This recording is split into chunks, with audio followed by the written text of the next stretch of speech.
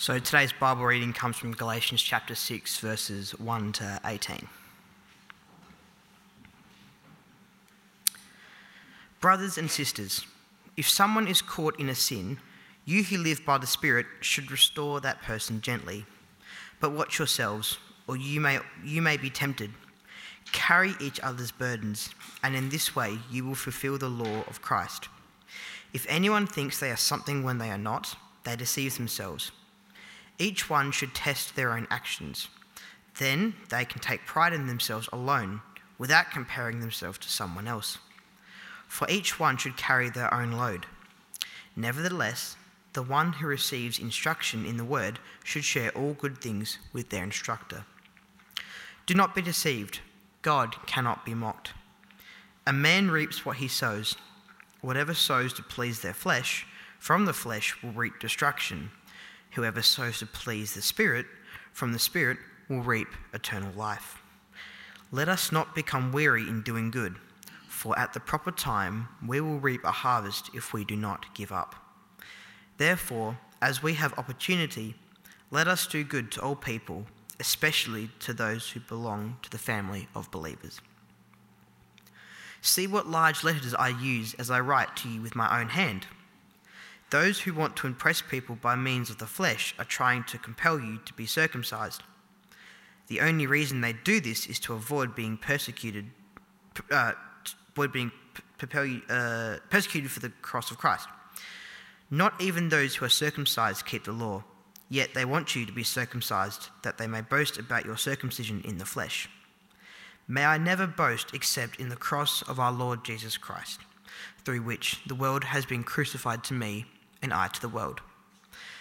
Neither circumcision nor uncircumcision mean anything. What counts is the new creation.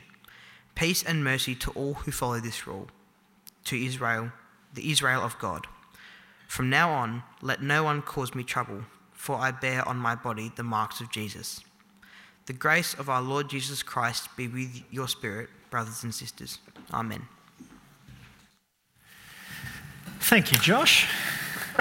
Okay, and with that, we finish Galatians. Yep. Okay, so if you've dropped in at church this morning and you're visiting, welcome. You've come right at the end of a series, so you've got a lot of processing to do to get up to speed, but hopefully we'll get there. If you've been with us throughout the series, I wonder how you found it. We've heard the Apostle Paul expressing both astonishment and outrage that the Galatian churches that he founded so quickly deserted the gospel that he had preached to them and then went and accepted another message.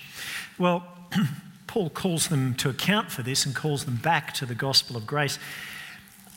After listening to Paul now for 5 chapters of theological argument, what's your assessment? You know, is Paul really just theologically nitpicking?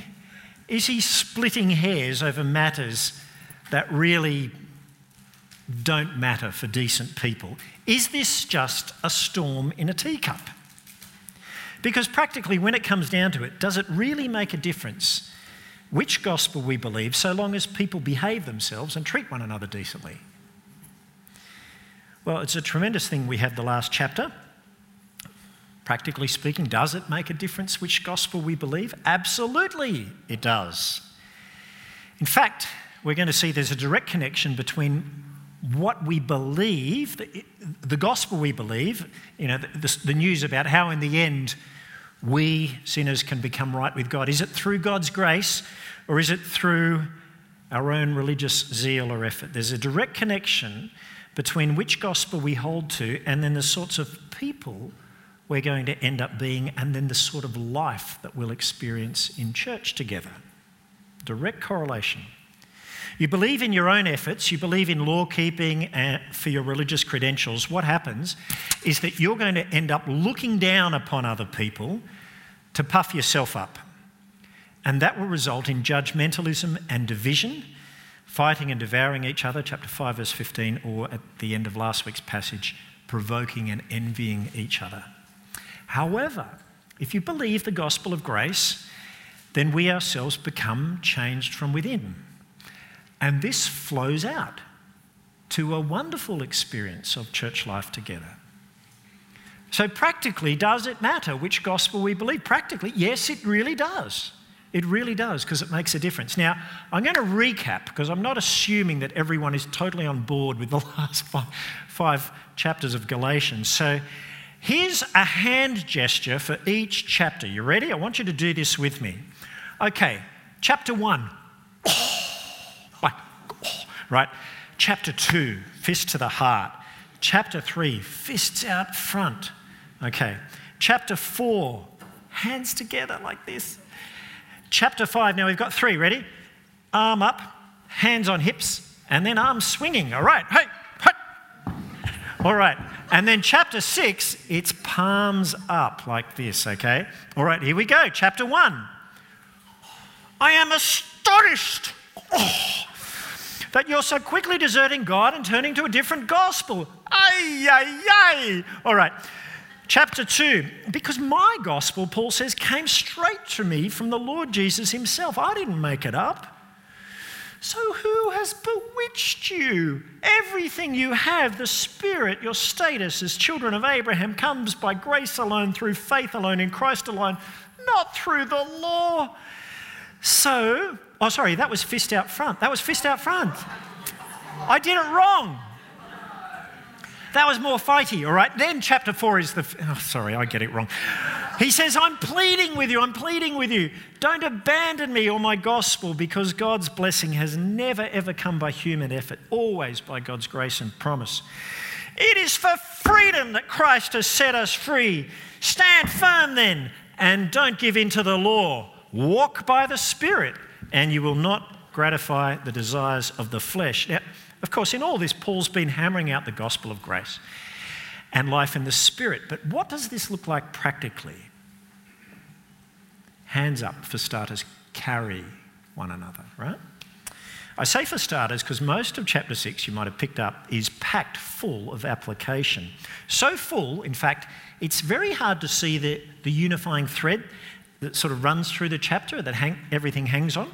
If I was to ask you, what do you think is the unifying thread that runs through the chapter? I wonder what you'd say.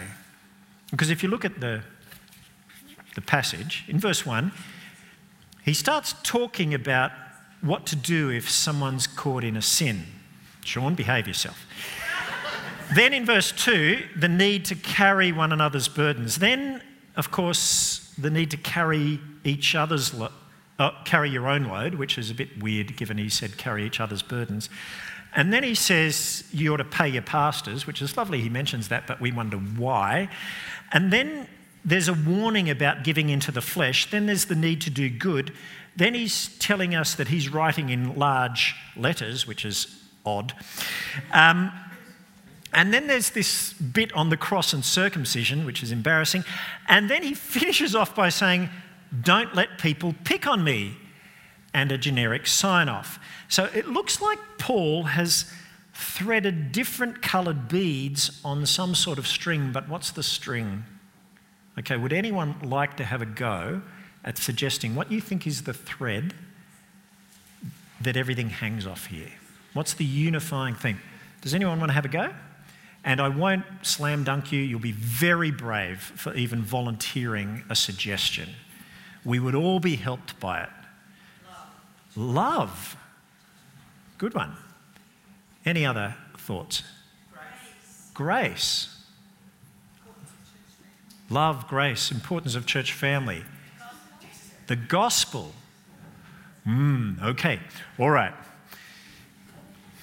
The clue is given in the two verses which speak to us as brothers and sisters. These are the first and the last verse. Verse 1, brothers and sisters, if someone is caught in a sin, you who live by the Spirit should restore that person gently. And then the last verse, if you look, verse 18, it finishes with what sounds like this generic send-off, but it's much more than that. He says, the grace of the Lord Jesus Christ be with your spirit, brothers and sisters. He mentions the Spirit twice. The Spirit and then your spirit. Okay. The bookend verses, which bracket all the application in between, give us the thread that makes sense of what Paul says, and that is the need to live out the Spirit of the Lord Jesus Christ, namely the Spirit of grace. That does come to us, Sally, in the gospel. Well done. Okay. But it's living out through God's Spirit, in our spirits, it's living out grace towards one another. Grace has to be the operating principle in our lives. You can't miss that if you're a Christian. All Christians depend upon God's grace. In fact, every Christian will delight in God's grace. And then as we delight, we let ourselves be transformed by God's grace, and then we display God's grace towards others. That's what it means to live by the Spirit, to be saved by grace, and that means to increasingly then relate with grace towards other people. That's the life principle that runs through this chapter. Everything here is an outflowing of grace. Now, what practical difference does the gospel of grace and life in the Spirit make? Okay. Well, it changes how we think about our church family, Rachel. Our goal in life and the cross of Christ. Okay, we're going to go through those three. First of all, our church family, verses 1 to 6. Verse 1 tells us what to do if someone is caught or overtaken by a sin that's controlling them. So suppose it becomes clear that someone here has an addiction they're struggling with, alcohol or gambling, chocolate. Does anyone have a chocolate addiction?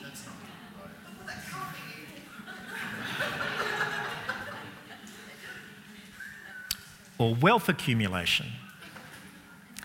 Or maybe it's idolatry, when our need for health or wealth actually becomes so obsessive that it stops us meeting with one another. It becomes the main thing we think about. I can't go to church because I'm going to the gym. I've got sport, so I won't meet. I'll give more attention to that than I will to my church family, right? What do?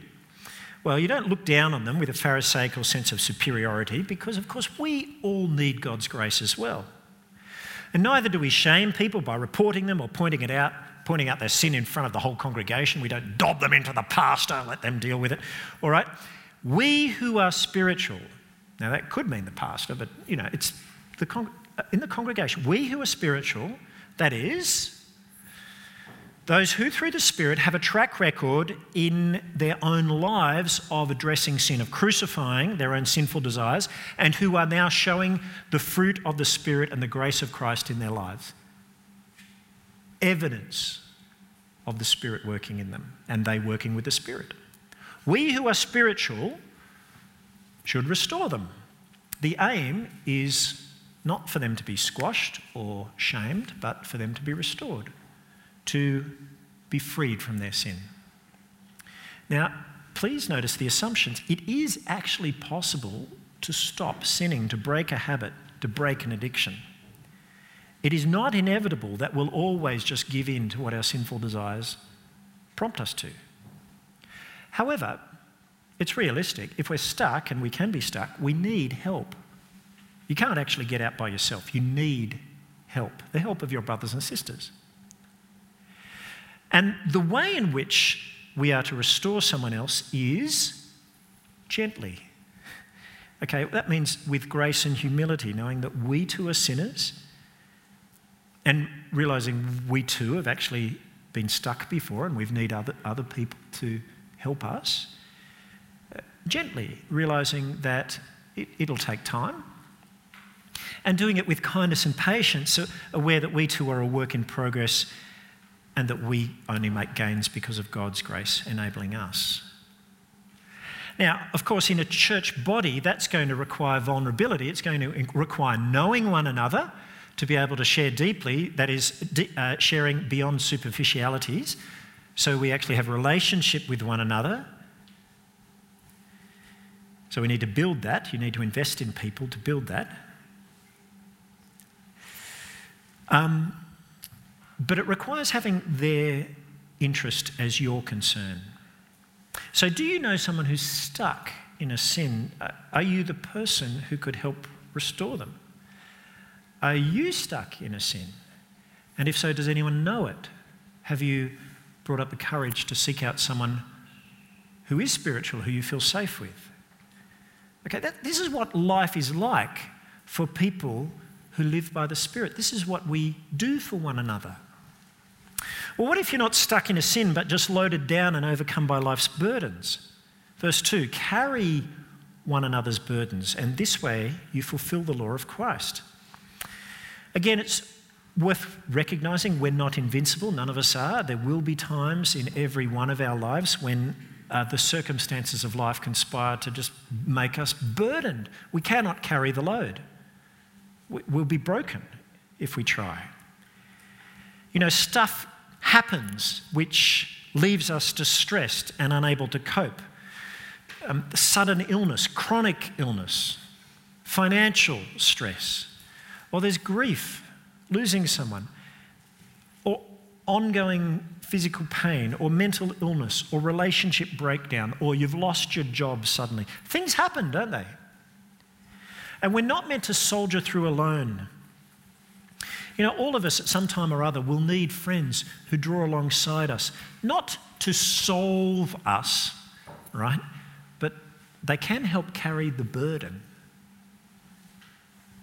Now, what is Paul not saying? He's not saying that this then is a license. If you've got any little responsibility or issue, you should rely on someone else at church to do it for you. It's not saying that.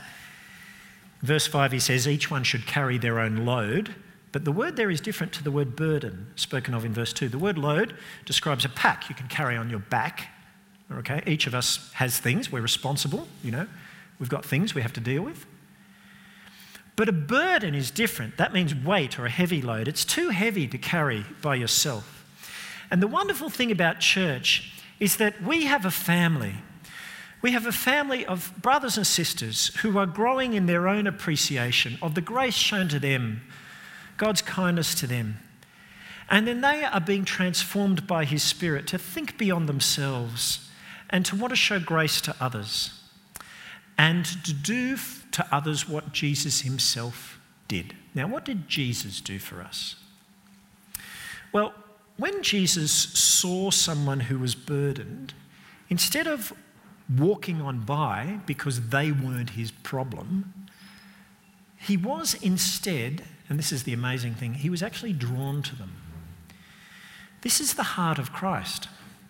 He gravitated towards those who were overwhelmed. He drew alongside them constantly in His life. He was drawing alongside those who were burdened. And He was transferring their burdens, sickness, disability, demon possession, even sin, upon Himself. He transferred it upon Himself. Now, of course, we cannot carry we can't transfer the burden entirely of someone else entirely onto ourselves like Jesus did. He's unique in that way. But we can approach someone with the same attitude of grace to help carry their burden with them, to carry their load. This is to fulfill the law of Christ, says Paul. Now, maybe you're thinking, well, the great thing about being at church is there are plenty of other people who can pick up the slack if there's people who are burdened. I don't have to. All right? Maybe you're the one who prefers to just walk on by. Maybe you're like the priest or the Levite in the parable of the Good Samaritan. You see someone else beaten up and you think they're not my problem. They're someone else's problem. Except grace changes the whole way we even think about ourselves. Verse 3, if anyone thinks he is something when they're not, they deceive themselves. None of us who've received grace from Christ are above doing what Christ did in drawing alongside sinners. None of us ought to think, oh, that doesn't apply to me. Okay? But neither then should we just think, oh, it's up to me to carry everyone's load. Okay? We shouldn't compare ourselves with others who maybe are able to carry more than us and think, oh, I'm not doing as much as them. Some of us have more or less opportunity depending on the circumstance or stage in life. You know, a young mum who's got little kids to look after, or a person who's got mental illness and is out of work because of it, or someone caring for their aged parents, they have less capacity to lend a hand to another needy person than someone who's, okay, and they just don't have any needy dependents. We will have different capacities to help at different times in our lives, because we'll go through seasons when we're more or less able to lend a hand. And that's why verse 4, each one should test their own actions. You're not comparing yourself with someone else, but just thinking about yourself. You've got to test your own actions. Am I being helpful as I can? And then they can take pride in themselves alone without comparing themselves to someone else. Taking pride in yourself is not saying I'm like boasting in arrogance before God. That's not that sin of pride. It's just saying, no, given my circumstances, given what I have capacity to do, I was able to help and I did it. I'm glad, okay? The point is that grace changes how we think about our church family. The one caught in sin, one another when we're burdened, ourselves, and even our instructor. Verse 6, the one who receives instruction in the word should share all good things with their instructor. Now, this sounds like payment for services rendered, right? Everyone who comes to church has to pay because you're all receiving instruction. All right. It's not using that language. The word share is the same word for fellowship. And it's reflecting a reality that we're all interdependent. None of us are independent. So I, who am instructing you at the moment, I need to receive instruction from other people and share with them. And the sharing idea is that it picks up on this idea of fellowship.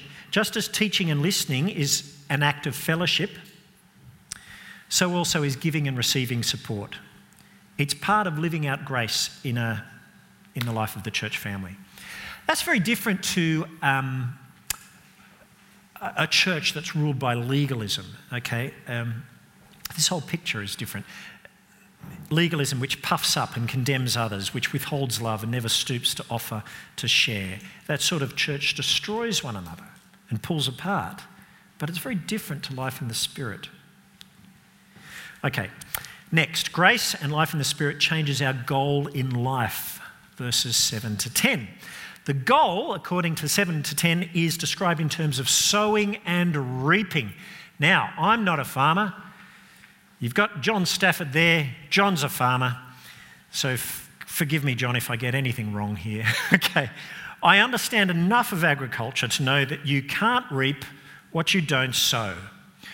To reap a harvest, you have to first sow the seed. You have to put in the right seed. If you want to harvest wheat, you put in wheat seeds. You don't put in guava seeds, right? Okay. And then you have to put in seeds of good quality, not poor quality. If you plant poor quality seed, you won't get a good quality crop. And then you need lots of seeds, right seeds, good seeds, lots of seeds. You can't get a whole crop by just tossing a handful of seeds down in a paddock. You need lots. Okay, now apply this. Imagine the field is your life, okay, and Jesus has purchased the field. You belong to him, and he has given you the Spirit. You have all the resources to be able to reap a crop. Okay, the crop is eternal life.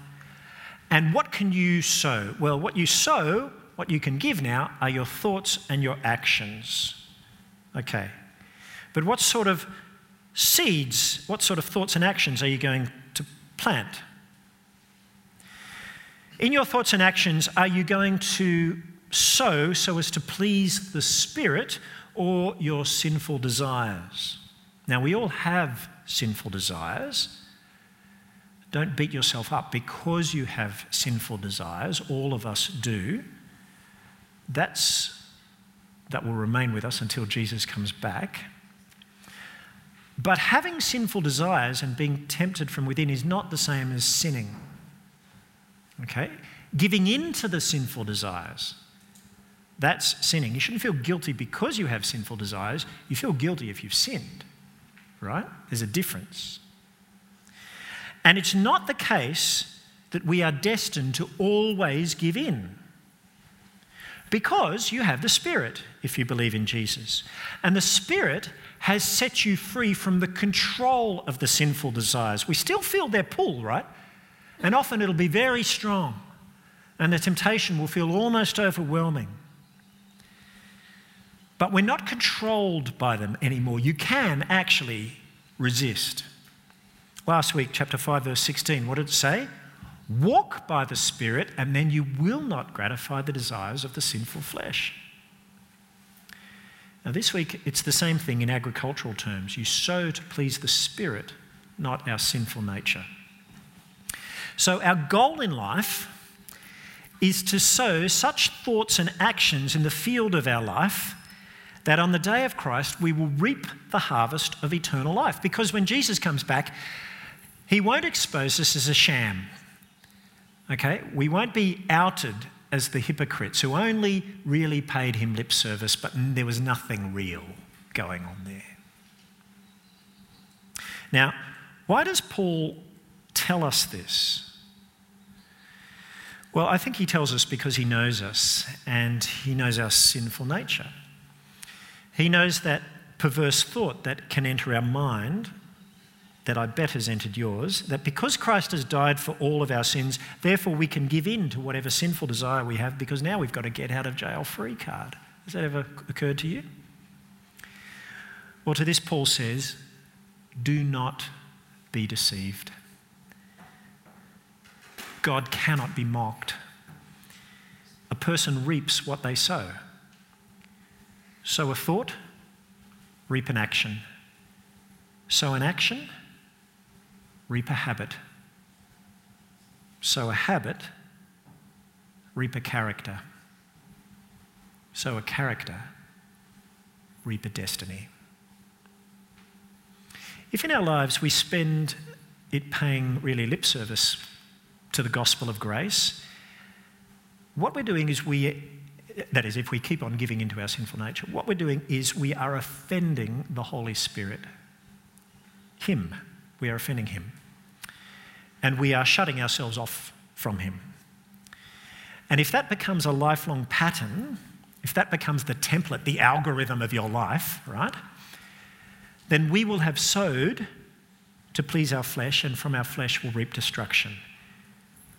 Paul says, do not be deceived on this. God cannot be mocked.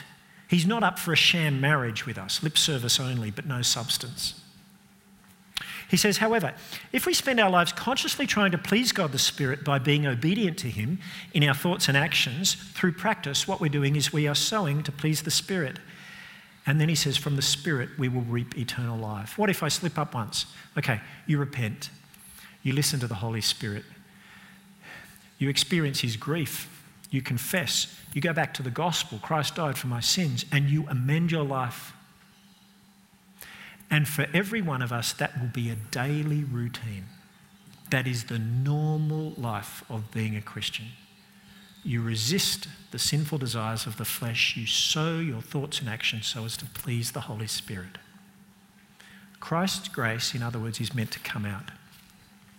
So our goal in life, you see, changes from what we thought it was.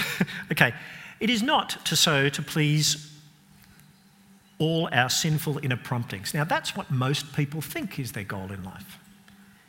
Instead, it is to give ourselves in our thoughts and actions to strive to please God's Spirit so as to reap eternal life. Now, that's for ourselves. This sowing and reaping principle also applies to our good works towards others. Verse 9. Let us not become weary in doing good, for at the proper time we will reap a harvest if we do not give up. Now, did you know that the reason God saved you was so that you would do good works for others? Did you know that? In other words, it's not just about you. He saved you for the sake of others. Ephesians chapter 2, verse 10. We are God's workmanship, created in Christ Jesus to do good works, which God has prepared in advance for us to do. Or Titus chapter 2. I love this. Christ himself gave himself for us to redeem us from all wickedness and to purchase for himself a people that are his very own eager to do what is good. Galatians 5, the fruit of the Spirit is love, joy, peace, patience, kindness, goodness. Okay.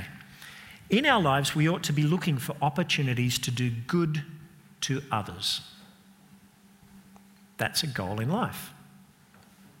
Especially people at church. Verse 10, therefore, as we have opportunity, let us do good to all people, especially those from the family of faith. Now, we have, this is a growth area for us, I think, right? We can do more good in people's lives. And I know this church in the past has done many wonderful things. But we ought to be on the lookout for chances to do this. This is why in our vision statement, it's about loving God, loving one another, loving everyone. We seek to be a blessing to all people, not just ourselves, although this body has our priority.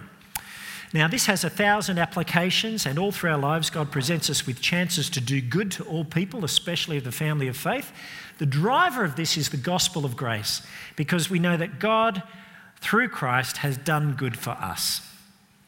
And therefore, we think, how can I do good to others?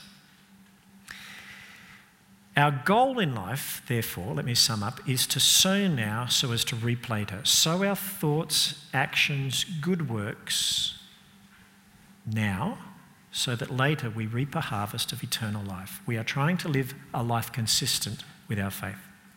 Finally, the gospel of grace and life in the Spirit changes how we think of the cross of Christ. We haven't got time to go through all of verses 11 to 18. Paul grabs the pen from the scribe he's been dictating the letter to. Now he's writing in his own hand.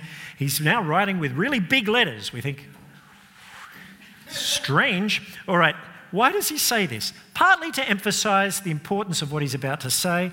Partly he's having a dig against the false teachers who came in who wanted just to promote the outward marks of religion, like Jewish circumcision. And he's kind of saying, well, if you've bought into those outward signs, look what large letters I'm writing with now in my own hand. I can do it too. He says, these people, these false teachers who've come amongst you, they hate the cross of Christ. The cross tells us that none of the outward signs of religion do anything.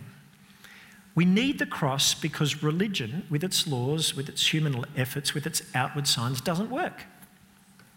Legalism does not turn away God's anger. Legalism cannot buy us out of sin's curse. Legalism cannot work in ourselves to restrain sin. It inflames sin. Legalism doesn't create unity. Legalism pulls apart and divides and destroys. Legalism doesn't promote love or gentleness, but hatred and judgmentalism and condemnation. But the cross of Christ, the vehicle of grace, works point for point in the areas that law and legalism fail. The cross of Christ turns away God's anger. The cross of Christ buys us out of sin's curse. The cross of Christ restrains sin because you realise the cost of being redeemed from sin, and then you think, I want to live a life in conformity with God's love. The cross of Christ humbles and creates unity because it levels us. We're all on the same playing field. We all need God's grace. The cross of Christ actually brings us grace and fosters love and gentleness. The cross is everything, and that's why Paul says, may I never boast except in the cross of our Lord Jesus Christ, through which the world has been crucified to me. What's he mean? Well, he's saying the things that the world lives for, I don't live for anymore. It's nothing to me. It's dead to me. Worldly privilege. Well, that is nothing when you have the privilege of eternal life. Worldly status is nothing when you are a child of Abraham and you're a son or daughter of God. Worldly wealth is nothing when you are a fellow heir with Christ of the universe. Riches money cannot buy. It just means nothing. The world's been crucified to me. And then he says, and I to the world. What's he saying there? He says, I'm not going to play my life according to the worldly, dictates of how I should live, the algorithm of worldly religion. He finishes by saying, "Let no one cause me trouble, because I bear on my body the marks of Jesus." The physical scars of being whipped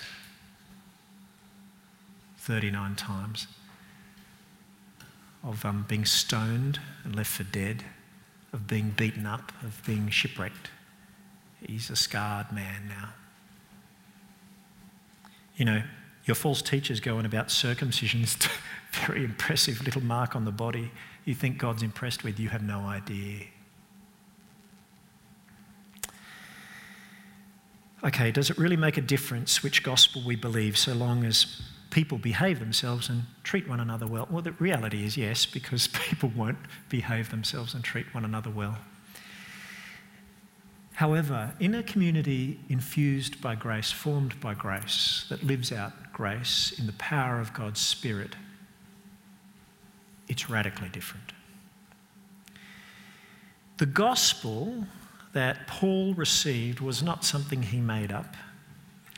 It was revealed to him by Jesus, and he's passed it on. And it is God's good news to us today of his grace towards us in Christ, through the cross, by the power of the Spirit. And Paul is now arguing that that gospel, which you must hang on to, has to come out. It will change how we think about our church family. Grace will be the tune that we're humming in our head when we relate to one another. It will change our goal in life, sowing by God's grace to please the Spirit and reap a harvest of eternal life. It will change how we view the cross. We will treasure it. Let's pray. Father, we thank you so much for this letter. By your Spirit, write it on our hearts. May we, who've accepted Christ, we pray that everyone here would have, who know the power of your forgiveness, who know the indwelling of your Spirit and that Christ lives in our hearts through faith, may we be transformed by your grace, and may it come out in everything, in the way we treat one another, how we think about ourselves,